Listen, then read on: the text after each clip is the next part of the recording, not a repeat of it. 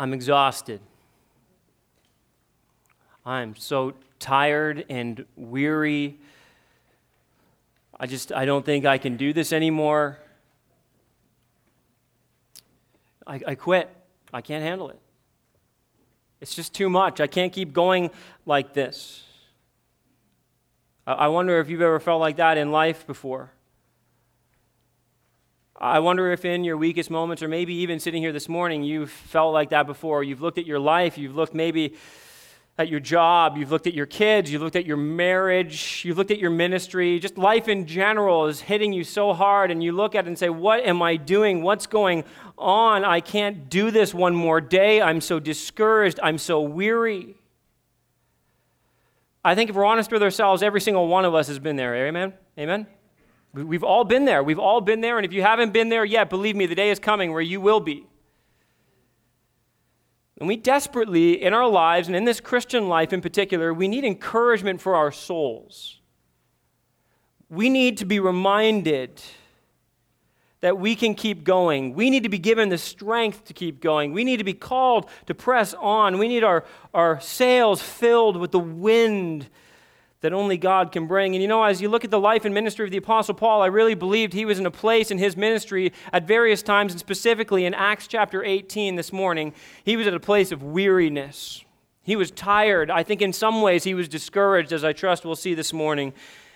And I think God speaks so powerfully to his situation and to ours. So let's open to Acts chapter 18 together this morning. And if you don't have a Bible, our ushers are walking to the front.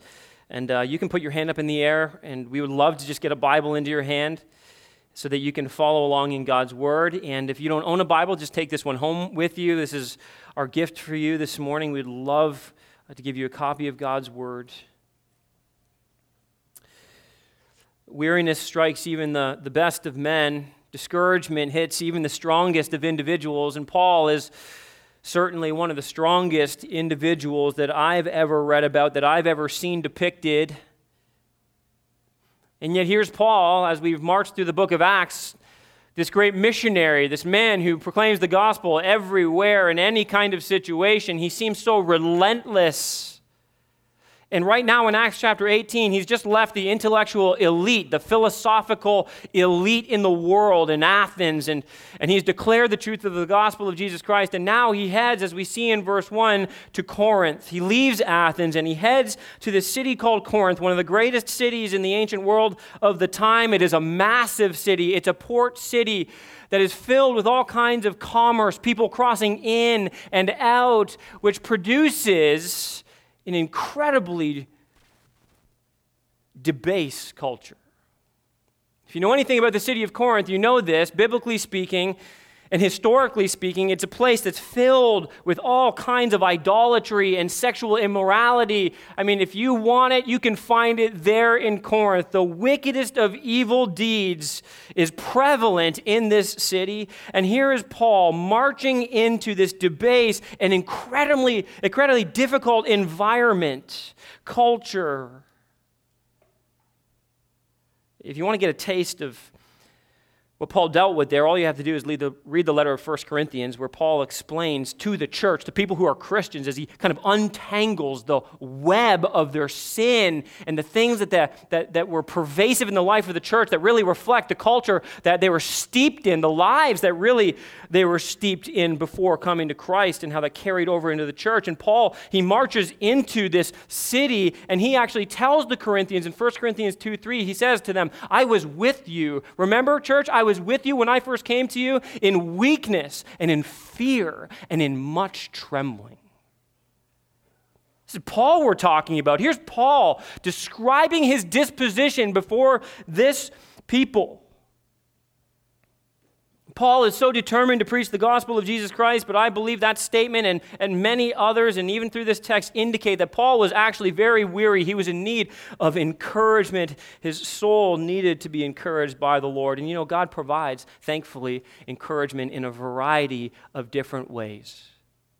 Encouragement that strengthens our souls and enables us to fight another day. So whatever you're going through this morning, however difficult you're finding life to be, I pray that God's word would encourage you in a deep and meaningful way today, in the same way that God encouraged Paul.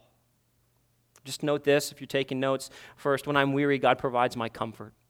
When I'm weary, God provides my comfort, and how desperate we are for comfort when we are weary and tired. Verse 1 tells us after this, Paul left Athens. Remember that scene from last week? Paul was preaching in the Areopagus. He was unpacking the truth of the God of the Scriptures, and there were some people who heard and believed. There were some people who mocked him and reviled him, and there were others who were curious. But after he had spent some time in Athens proclaiming the gospel, he finds himself making his way from Athens to Corinth. It's about a 50 to 60 mile journey on foot. Paul likely made it. Paul arrives in this unfamiliar city. That's what you have to keep in mind. He'd never been there before, to our knowledge, and all of this was brand new, as was so much of Paul's journeys.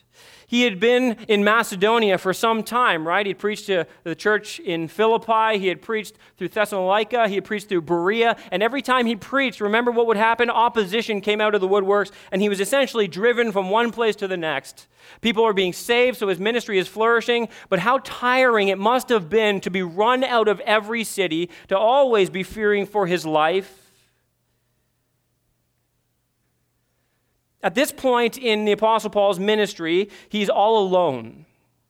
He's left Silas and Timothy back in Macedonia to minister to the churches there, and he's arrived in Corinth all by himself. There's no ministry team, there's no friends, and I think we all know this, and we can all probably experientially understand this. There is no feeling in the world, I think, that compares to the feeling of being absolutely alone.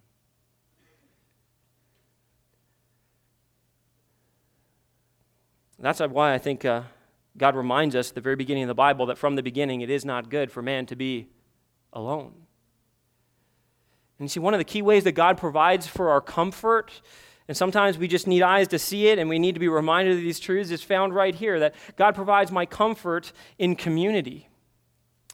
God says it's not good to be alone, and so what he does is he provides other human beings for us to have meaningful interaction with. He provides companionship, he provides fellowship, he provides relationship. And here we see that right out the gates in verse 2. Look at this, it's so sweet. And he found, this is Paul, a Jew named Aquila, a native of Pontus, recently come from Italy with his wife Priscilla, because Claudius had commanded all the Jews to leave Rome, and he went to see them.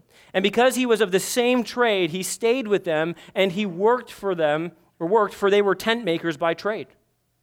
And he reasoned in the synagogue every Sabbath and tried to persuade Jews and Greeks. Here, Paul begins his time in Corinth by meeting a couple who would become one of his closest friends in life. He talks about them often throughout the Scriptures, and he always speaks so kindly and fondly of them. They would follow him and do ministry with him. They would even at one point offer to give their lives for him. It seems from every indication that when Paul arrived in Corinth, this couple was already there, and they were already followers of Jesus Christ. They weren't converts under Paul's ministry. In other words, he didn't have to kind of go and help convert some people so that he could have some Christian friends. The indication is that all of a sudden he arrives and God has provided for him some Christian fellowship and community.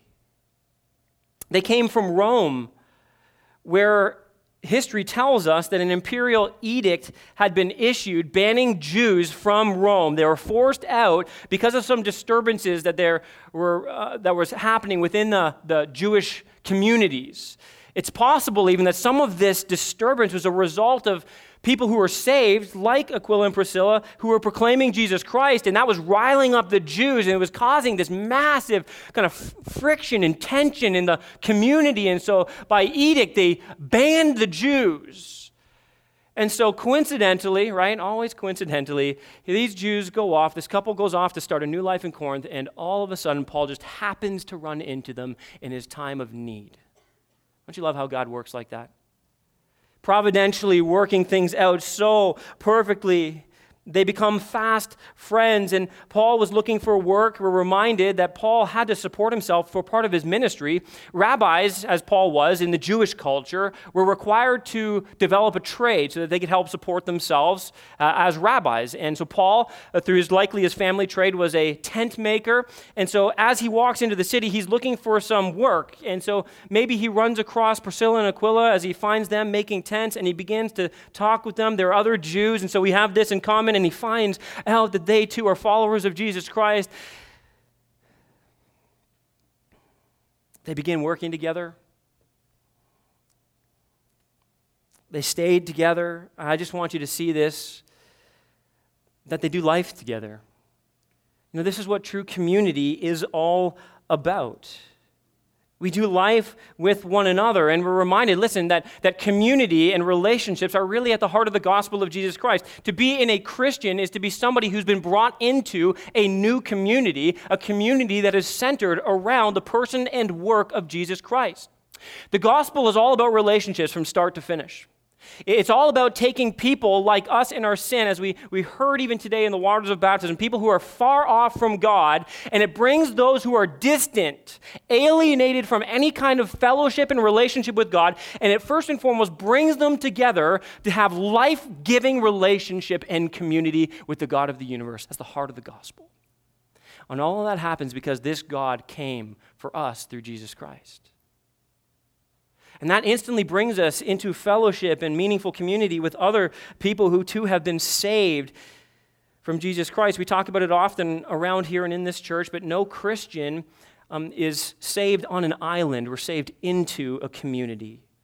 Christianity, in other words, I like to say this, is not a solo sport, it's a team sport. We're brought together. It's amazing how community can be used by God to provide comfort from discouragement, how it can be life-giving when we're in our deepest moments of need and weariness. I was reading through Ecclesiastes this week and reminded of how important people are to our own well-being in all levels. Listen to what Ecclesiastes 4, 9 through 12 says. It says, 2 are better than 1, because they have a good reward for their toil. For if they fall, one will lift up his fellow. But woe to him who is alone when he falls and has not another to lift him up. Again, if two lie together, they keep warm. And how can one keep warm alone? And though a man might prevail against one who is alone, 2 will withstand him. A threefold cord is not quickly broken. A sweet and very vivid picture, listen, of how important people are in our lives. The necessity of being encouraged and lifted up when we're down. And I just want to acknowledge this morning here, as I look across this room, I know for a fact that some of you in here feel very alone. And I know that some of you have relationships, maybe even you're married, but as you look at your relationships and you inspect your relationships, you feel very alone. Those relationships are superficial. They're not that deep and meaningful at this moment. For whatever reason, you feel like you're doing life all by yourself, and the Word of God wants to remind us that that's not good. As a church family, I'm reminded by this. I love Paul. I think Paul is incredibly intentional, and though God provides the fellowship, I do think one of the things we need to know is this. If we're feeling alone, listen, God has not intended that. He does not want that. And sometimes if we're the ones feeling alone, we have to remember that sometimes people don't see it or know it. We try to create an environment here where you can be honest and open with one another, where you can talk to people about your struggles, your hurts, and your pains. And the problem is that so often in our individualistic culture, we're so afraid to do that, and we don't do that, and so we live in this place of being alone. And so often, listen, the problem is that we isolate ourselves in our aloneness. And just like sin, when you isolate yourself in sin and in aloneness, what happens is it becomes counterproductive. The thing you think you need, I need to withdraw from everybody. I just need to be by myself. And look at granted, sometimes we do need that, right?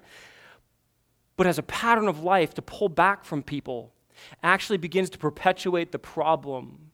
It doesn't solve the issues of aloneness. It actually stirs up greater feelings of aloneness, the greater acknowledgement in our own spirit of aloneness. And so if you're struggling with aloneness, I just want to encourage you, take a step of faith and trust that God wants to provide community for you. Talk to somebody. Tell somebody what you're struggling with. Tell somebody that you need meaningful relationships, and watch how God, in His grace, like He did for Paul, provides for you companionship and community that will bless you and lift your spirits.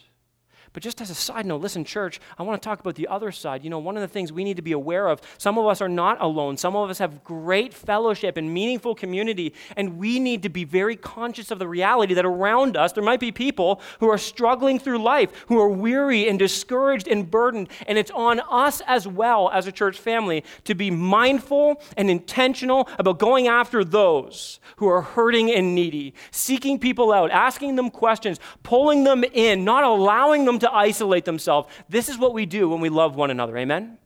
We pull each other tight. Paul and Priscilla and Aquila have this beautiful thing, this relationship that God has provided, and I think Paul needed it at that moment, and so often we can be the same way. And I love what they do here. One of the greatest examples here is they treat each other like family. That's what we are, church. We are a family. That's what the Bible calls us, and so we need to treat each other like family. God provides comfort in community, and secondly, and related to that, he provides comfort by camaraderie. Almost that deepening level of companionship. There's a real great benefit to having new friends, isn't there? Isn't that great? You have new friends in your life that God has brought and refreshed your soul, but there's something really special about old friends, isn't there? But friends you can rely on and trust with your life. You've been through so much together. Look at verse 5 with me. Paul had been preaching and reasoning in the synagogues every Sabbath. He's trying to persuade the Jews and Greeks. He's trying to do ministry, and he's fueled by this new relationship. But then all of a sudden, verse 5, when Silas and Timothy arrived from Macedonia, Paul was then occupied with the word, testifying to the Jews that the Christ was Jesus. This is so important to understand what's happening here. Paul and Silas, remember, were left behind. These are his ministry partners. He left them, I'm sure with pain in his heart, but knowing that this was right and good for the churches in Macedonia. He leaves them back to take care of them, and he ventures out on his own, and all of a sudden, we see that right here at this moment in time, they're brought back to him by the grace of God. Paul had been going into the synagogues on the Sabbaths. Whenever he had time, he was always trying to reason with the Jews and the Greeks and share the gospel of Jesus Christ. But one of the things the text reminds us was that Paul right now was having to wrestle with the working part-time and the ministry. And this wasn't a good thing. It was necessary at the time, but it was handcuffing Paul from being fully invested in the preaching of the gospel of Jesus Christ, which is the one thing that was so on his heart. And so all of a sudden, Silas and Timothy come, and his heart is filled with joy. His comrades in the ministry. And this is significant because not only does he have his old friends, they've been through so much together, so there's a strength and a bond and a unity. The Word of God tells us in 1 Thessalonians that they come from that church and they bring to Paul a good report. Think about that. Paul has labored over these people, and he's had to leave to go share the gospel in other places, and his mind is always probably thinking, I wonder how they're doing. I wonder if they're okay. I wonder if they're holding fast under persecution. And here comes Timothy and Silas, and they're like, Paul, you'll never believe it. The church is flourishing there. The church is good. People are growing. They're sharing their faith. Hey, it's hard. People are being persecuted, but man, are they standing firm on Jesus Christ, Paul. Imagine what that would do to Paul. His heart would be so lifted and encouraged by this news. But beyond that, the Word of God tells us in 1 Thessalonians that when they came, in 2 Corinthians, they actually brought a gift from the churches. They brought a financial gift. In other words, they were so in love with what Paul had done and so thankful for his ministry to them, they wanted to make sure Paul knew, Paul, we're linking arms with you. You're not in this alone. And so they bring this financial gift, and all of a sudden, the connection here is this, that because Silas and Timothy come, as they come with their gift, Paul is now freed up to do what God has called him to do full-time, preach the gospel. Man, Paul is just having his spirits lifted. And I think that's such a powerful example of how camaraderie can function in our lives to be such an encouragement to our souls when we're weary and down. And I have in my study, I have a picture right by my desk. It's kind of in the corner area, and it's a really, really meaningful picture to me. It was given to me as a gift from someone in the church, and it's depicting Isaiah chapter 6, and it was based off of an engraving that was done in 1748. really old picture. And what it does is it depicts the life and ministry of the prophet Isaiah, all the way from his call in Isaiah 6 through his ministry. He had a hard ministry, called by God. He had a difficult ministry. And tradition tells us that Isaiah was actually sawn in two. That's how good his ministry went for him. But I have it sitting in the corner of my office, and it's a really, really important picture for me. See, it came at a time in my life where I was going through a lot of discouragement. I was going through just a lot, and not a whole lot of people knew what was going on, and this person certainly didn't know what was going on, and just at the right moment, this picture comes in, and on the back was a note that was written to me. I'll spare you all the details, but here's a line that just sticks out to me. I keep it there, and this is what I think of every time I see it. This says, "A small gift to thank you for faithfully shepherding the flock," and then this statement here, "We are with you." And can I just tell you, in the moment when I received that, what that did for me? The encouragement it was to my soul, the strength that the Lord brought to me from that, the meaningfulness of that statement, to feel like in moments of discouragement that I was not alone, that there were people who were with me. And I don't just say that as just from a ministry perspective. I think this applies in all of life. How valuable is it to have people around us who come alongside us in our times of weakness, our times of discouragement. They just put their arm around us and they lift us up and they say, "Hey, I just want you to know you are not alone. We are with you." We need to be so conscious of doing that. And we need to be so intentional about doing that for others. We love to put on a good face like everything's okay, when sometimes it's really not. And how meaningful it is when somebody wraps their arm around you and just encourages your heart and says, "We are with you." I think this fuels Paul's heart so much to know that not only does he have Priscilla and Aquila with him, not only now does he have Silas and Timothy, new friends and old friends, he has the support of all the churches in Macedonia who are coming to support him, who are saying, "Paul, we are with you in the ministry."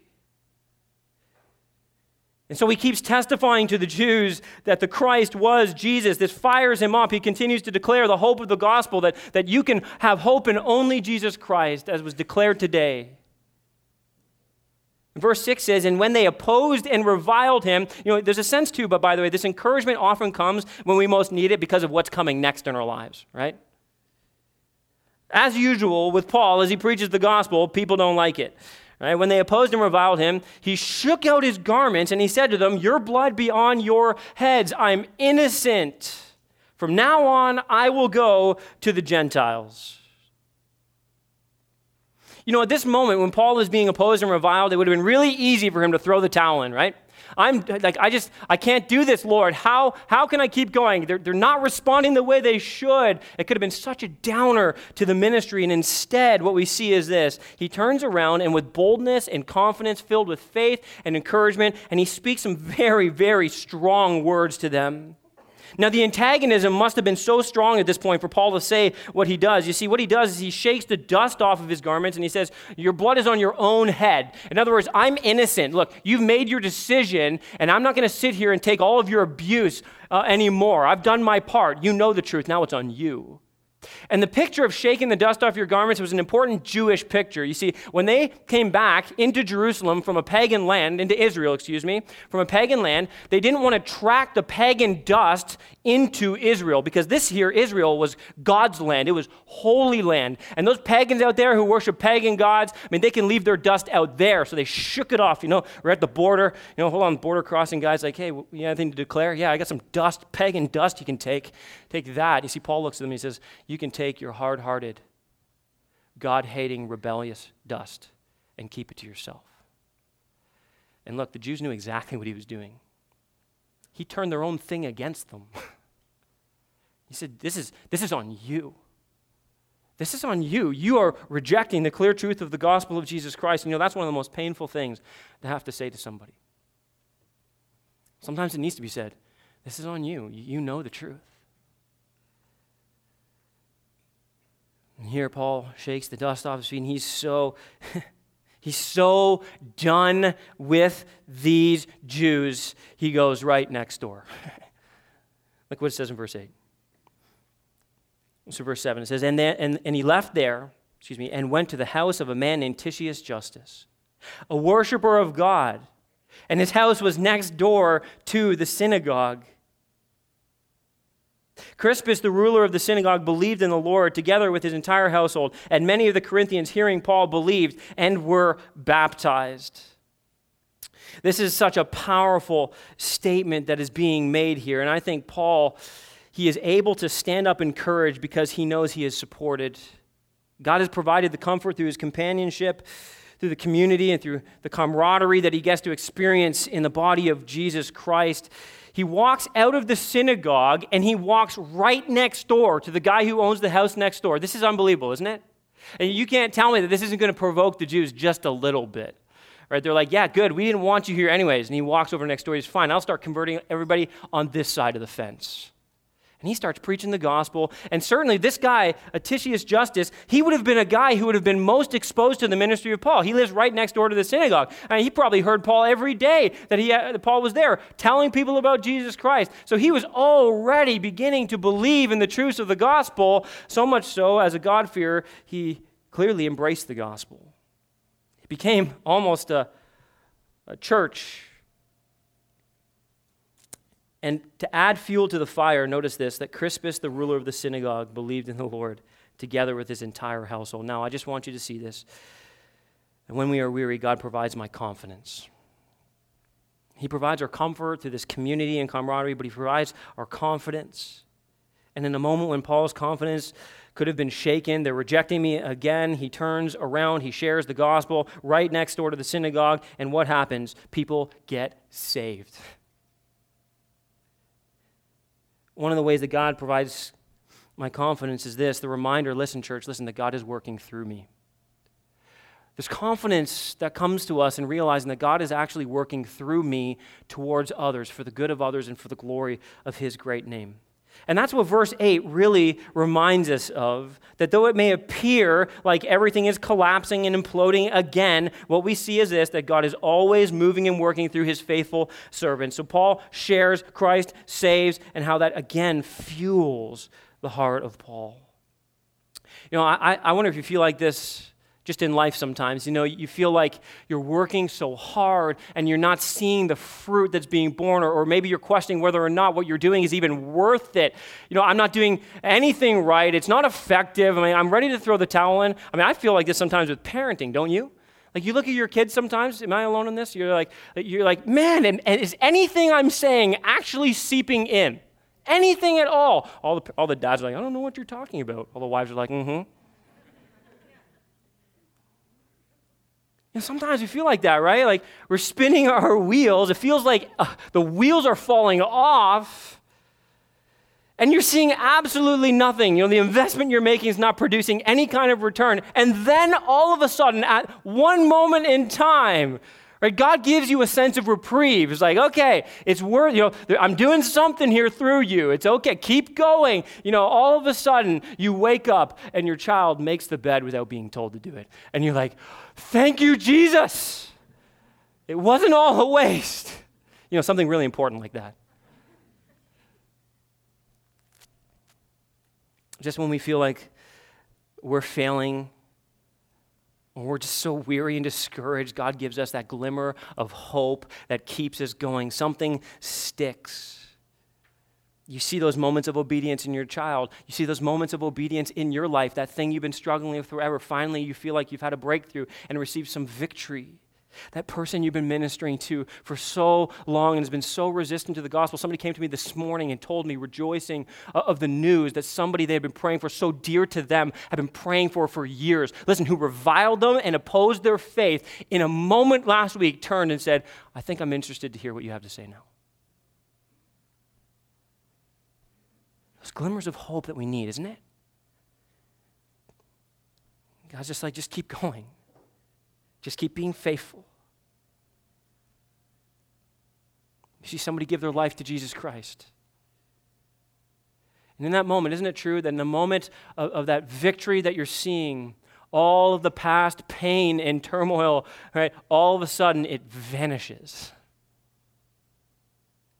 You know, I can't help but think that here what we see is that people are being saved. The ruler of the synagogue gets saved. You can't tell me that's not a victory that would have fired up the heart of the Apostle Paul. And then all of a sudden, not only that, right, you have Titius Justus, all his whole household, Crispus' household, and then you have this pattern being displayed, the other Corinthians hearing and believing and being baptized. That's a very intentional pattern, by the way. And here's what we see. Listen, I think sometimes we read over this passage, we read things like this, and we forget the context that Paul is writing to. Remember where Paul is for a second, right? Remember where he is? He's in the most debased culture, one of the most wicked places that is in the ancient world. It is filthy. I don't even want to describe it to you. It's so sickening what's happening in so much of this culture. And all of a sudden, people are getting saved out of this culture. You have to, who are some of these people maybe? Well, you know what something? Paul actually tells us who some of these people are. And in 1 Corinthians 6, verse 9, he writes to the church, and here's what he says to these believers. He says, "Or do you not know that the unrighteous will not inherit the kingdom of God? Do not be deceived, neither the sexually immoral, nor idolaters, nor adulterers, nor men who practice homosexuality, nor thieves, nor greedy, nor drunkards, nor revilers, nor sinners will inherit the kingdom of God." I went through that quick, but you need to understand something. Paul is describing their entire culture. It's like, don't you understand those people, all these people living in sin, they're not going to inherit the kingdom of God. They don't love God, they don't love Jesus, they love their flesh, they love their sin. They want to do what they want to do, and they don't care who gets hurt in the way. They don't care about the glory of God. Paul's describing their culture. He's like, all of these people are going to pay for their sins. And I don't think this is a happy thought, by the way, for Paul. But Paul looks at the church, and here's the best part. He looks at them and he says, "And such were some of you."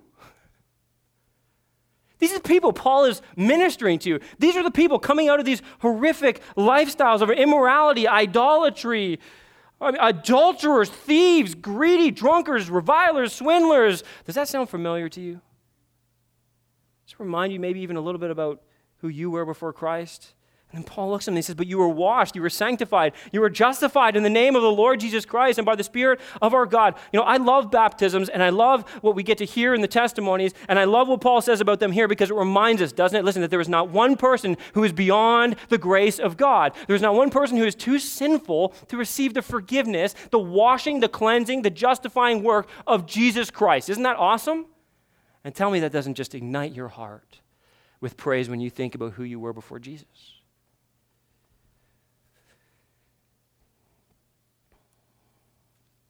And we keep pressing on, knowing that God is providing confidence, that He is working through us, but I think this reminds us as well that God is working in me. God is working through me, but listen, for God to continue to work powerfully through me, I must acknowledge this, that God needs to be working in me. And it's so fascinating. We see Paul's ministry flourishing, but we also see the need for God to be working mightily in his own heart. And look in verse 9. This is a really, really important passage. It says this, "And the Lord said to Paul one night in a vision, 'Do not be afraid, but go on speaking and do not be silent.'" Now just pause there for a minute. Why do you think God has to say this to Paul? You ever think about that? Because he was afraid. He was so afraid at this point in his life and ministry. He was so discouraged and weary, listen, that he was on the brink of throwing the towel in and saying, you know what? Maybe I won't keep preaching the gospel here. Maybe I'll just keep my mouth shut for a while. And you have to think, this makes sense from a human perspective. After all that Paul had been through, listen, he has been beaten, whipped, imprisoned, stoned, held in stocks overnight. He has been publicly humiliated on multiple levels. I mean, he deserves, in one sense, to be able to say, you know what, maybe I need a break from this. But God looks at him and says, Paul, I know you've had a hard time. I know you're weary. I know you're discouraged. And I know you're fearful. But you need to know that I want to be working in you, Paul, to increase your confidence, to encourage your heart. Paul, 1 Thessalonians 3 verse 1, listen to what he writes about his time there. He says this, "Finally, brothers, pray for us that the word of the Lord may speed ahead and be honored as happened among you, and that we may be delivered," listen to this, "that we may be delivered from wicked and evil men, for not all have faith." Paul writes this while he's in Corinth. He's telling them, pray for us. There are wicked and evil men here, and they're out to get us. I mean, life is hard right now. Yeah, we're seeing some victories, but I'm telling you, every day it's a battle to go out and to keep fighting this spiritual fight. I think there's, you look at this and you're like, this is Paul? Really? I watched a documentary not long ago. I love watching documentaries, and I found one Just kind of popped up, on Netflix, recommended that I watch this documentary. So when Netflix recommends something, you have to do it, right? It was intriguing to me. See, it was on enforcers in hockey. And I love hockey. I'm somewhat of an enforcer. You can tell by my huge frame. I'm just kidding. I'm not at all. But I thought it fascinating because it was kind of looking at the culture of enforcers. Enforcers in hockey, they're the guys who are paid to go out and intimidate others. They're paid to go out and fight others. They're paid to be a menacing force on the ice. And what was so fascinating about this was there's kind of an epidemic in the world of hockey with enforcers. There's been a number of guys who are paid to do this who have been committing suicide, who are addicted to all kinds of drugs and alcohol, and it's become very evident, very clear that this is a really, really sick culture. And it's psychologically messing with guys. And in this documentary, they interviewed a number of the kind of the key, fighters and enforcers in the NHL. And one of the things that became a common thread was that some of the guys very explicitly said these words: "People think we're not scared." He's like, "We're terrified." He said, "We sit on the bench with knots in our stomach." I said, why? Why are you so afraid? Well, he goes on to say, every time I get the nod from the coach to get on the ice, I know this: somebody's out there and he's going to try and hurt me. Every time I step on the ice, I know one thing: if I don't win the fight, my reputation is on the line. Every time I step out on the ice, if I lose 1 fight, 2 fights, 3 fights in a row, my career in the NHL could be over, and then what could I have? I'm nothing. I'm nobody. Identity wrapped up in this persona of being tough, of being strong, of not being scared. I think so often we can put on a good front, right? And people think that we're not scared, but at the end of the day, we too are incredibly concerned about our reputation. Oftentimes, we're fearful because we are relying so often on our own strengths and abilities, right? And we know deep down that they're not sufficient enough. Some people have to legitimately be fearful of the prospect of pain, especially when it comes to preaching the gospel of Jesus Christ, or the prospect of rejection. Some of us face that on a regular basis. What will my friends think of me now if I abandon my old life and I turn and put my faith in Jesus? Or if I step out in faith and I share Jesus Christ with them, what will they think about me? Will I have any friends left? What will this mean for my job or my career? Will I be able to advance anymore?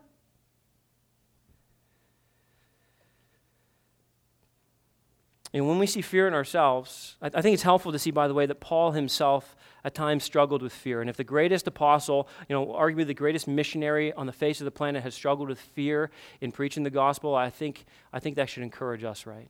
Paul was just a man like us.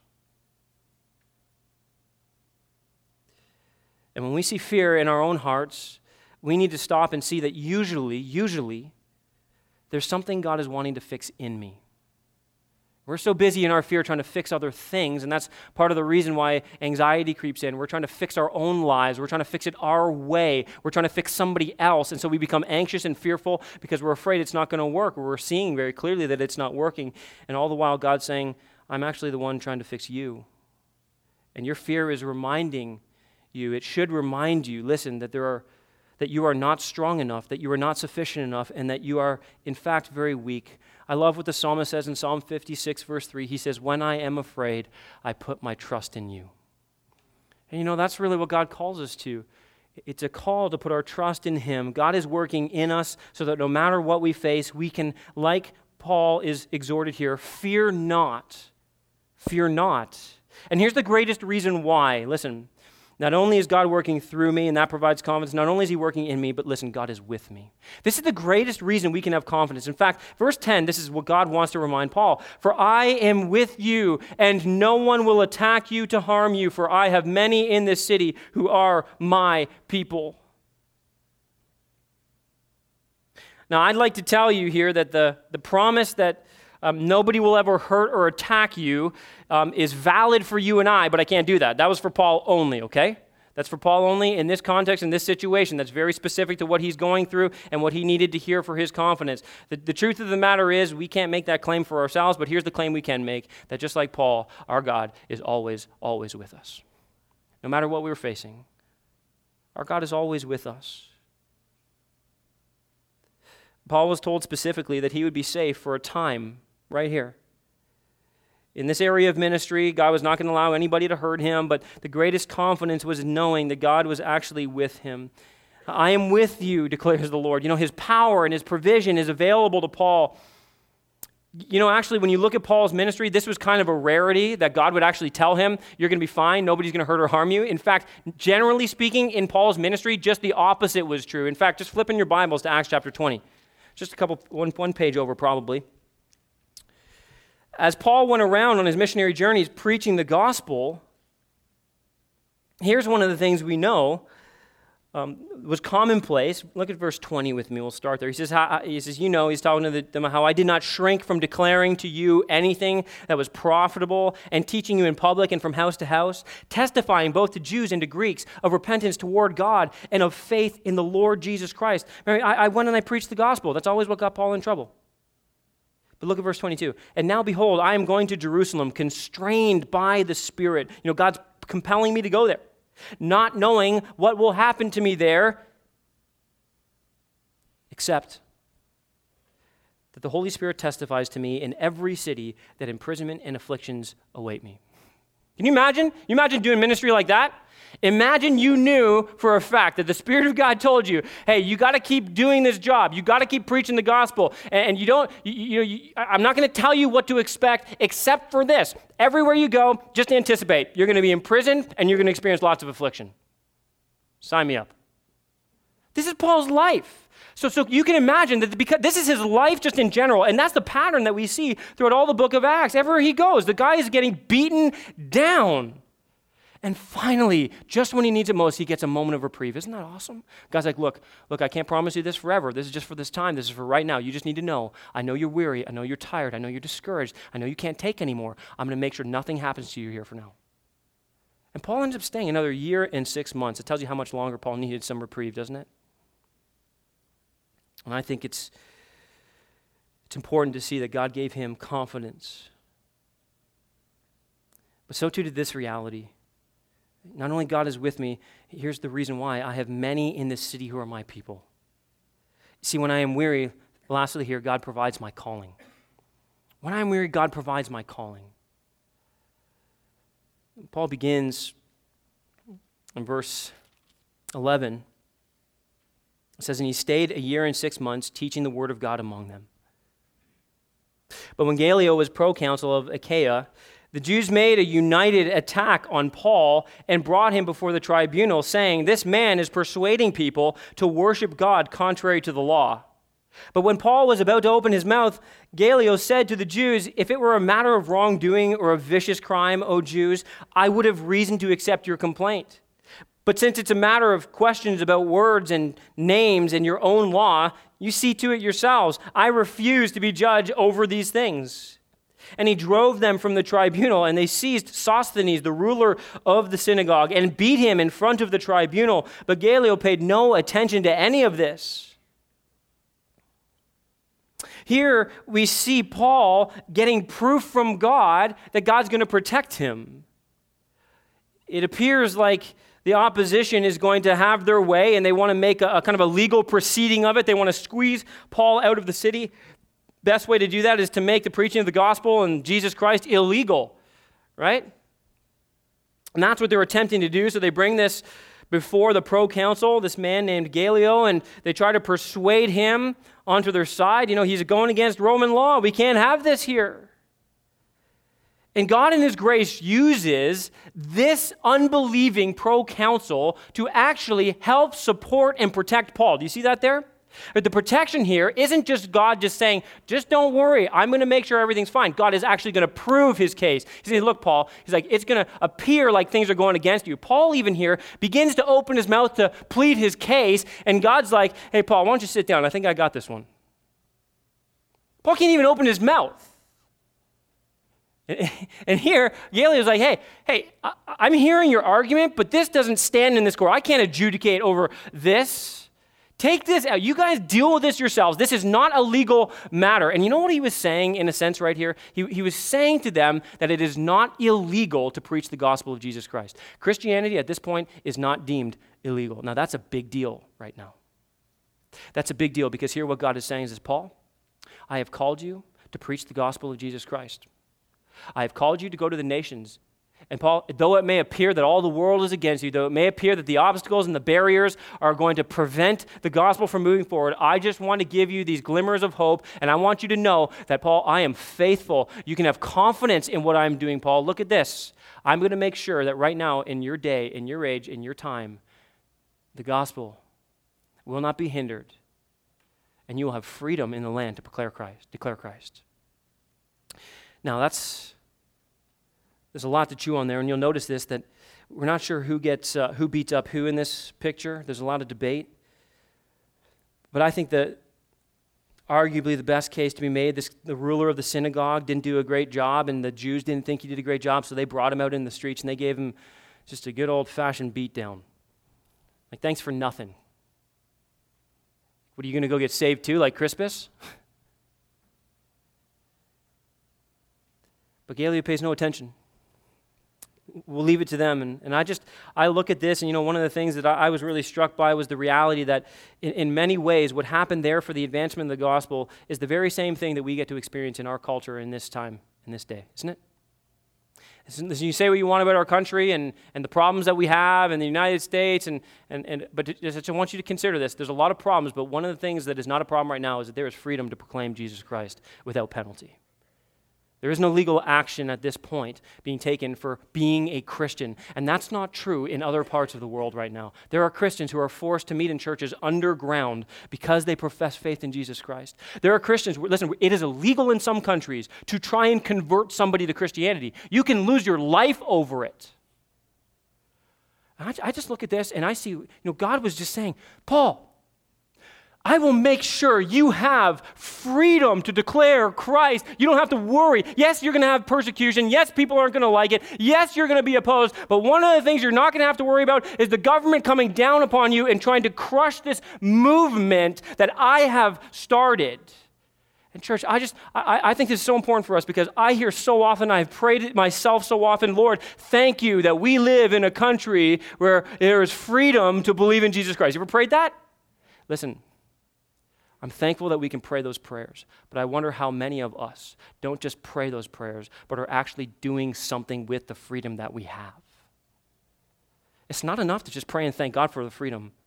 One of the greatest ways we demonstrate thankfulness is by using that freedom for the purpose for which we have been called. And God is faithful, church. That's why our calling is so important. God is faithful. He will do what he promises to do. And I really believe this with all my heart. He has put us in a great country at a great time with great opportunity to declare in freedom, right? Jesus Christ is Lord. You may not like it, you may not receive it, but man, will we use this freedom to spread the good news of Jesus Christ while we still can, might I add. Who knows when that could change? Not only is God faithful in providing our calling, and should that fire us up and bring strength to us in our weariness, but notice this too, God is sovereign. And this is just quick. We're going to use this as a transition verse or section as well into the next section, but that's going to be after Christmas. So if you're wondering why I'm not going to get it into depth, that's why. Let's just look at a few thoughts. After this, verse 18, Paul stayed many days longer and then took leave of the brothers and set sail for Syria. And with him Priscilla and Aquila, by the way. And Cenchreae, he had cut his hair, for he was under a vow. And they came to Ephesus, and he left them there. But he himself went into the synagogue, and he reasoned with the Jews.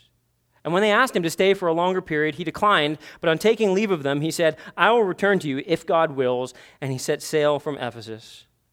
And when he had landed at Caesarea, he went up and he greeted the church and then went down to Antioch. After spending some time there, he departed and he went from one place to the next through the region of Galatia and Phrygia, strengthening all the churches.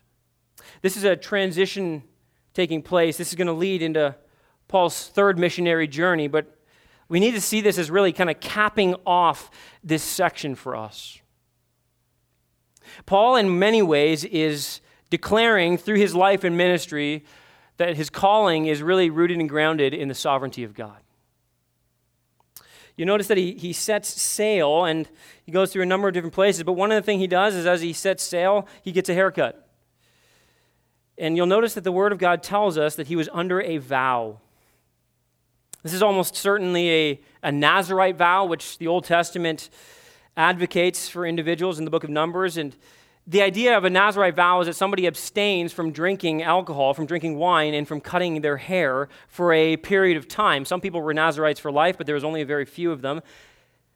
At the end of this period of time that they have vowed to the Lord, committed to the Lord, their hair was first cut and then it was burned along with other sacrifices to the Lord as a symbol of a self-offering to God. That's the point of the Nazirite vow. It's a symbol of saying, God, I'm offering all of me to you, and this is going to be my declaration of that.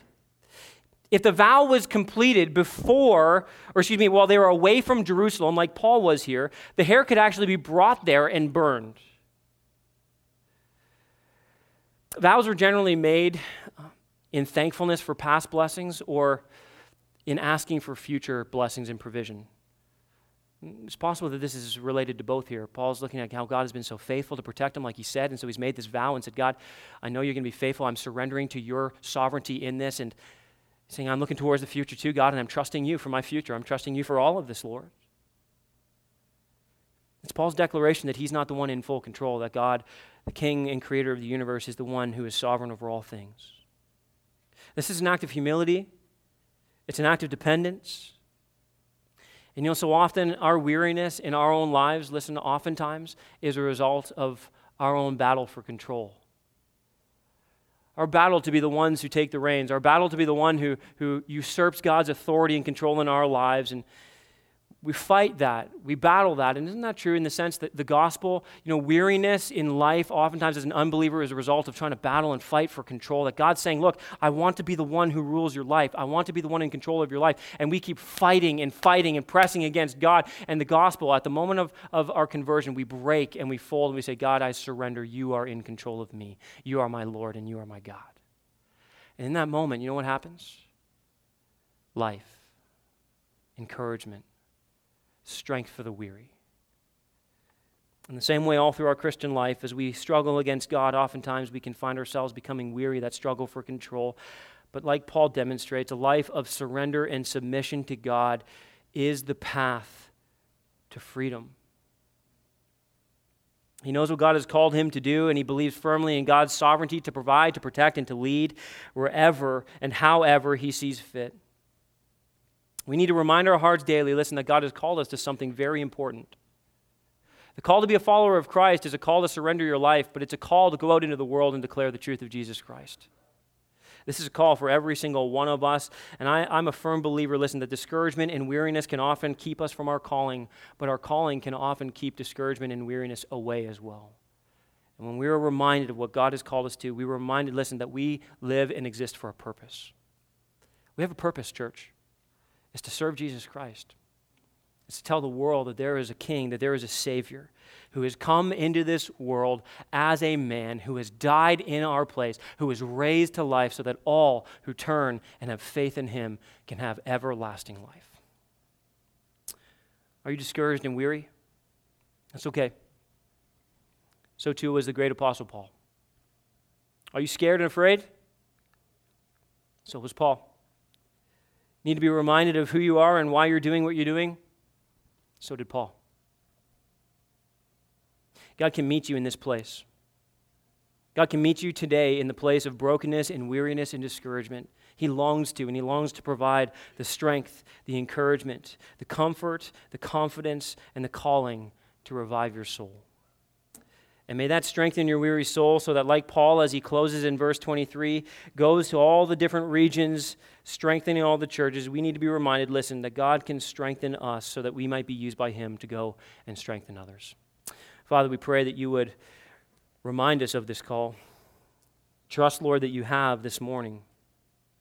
What a privilege this call is, but God, we confess to you that oftentimes life is so challenging, it is draining, it is exhausting, and we are weary, Lord, and we know your word calls us to not grow weary in doing good, to not grow weary in serving you. And Lord, I just pray for every heart in this place, that there would be encouragement and strength breathed into them by your Spirit and through your word. God, for those in here who do not know you, who have seen the testimonies of those who have, Lord God, strength for their weary souls in Christ Jesus, God, may you break down even the hardest heart, and may you show them, Lord, that there can be life and joy and peace and strength found in you.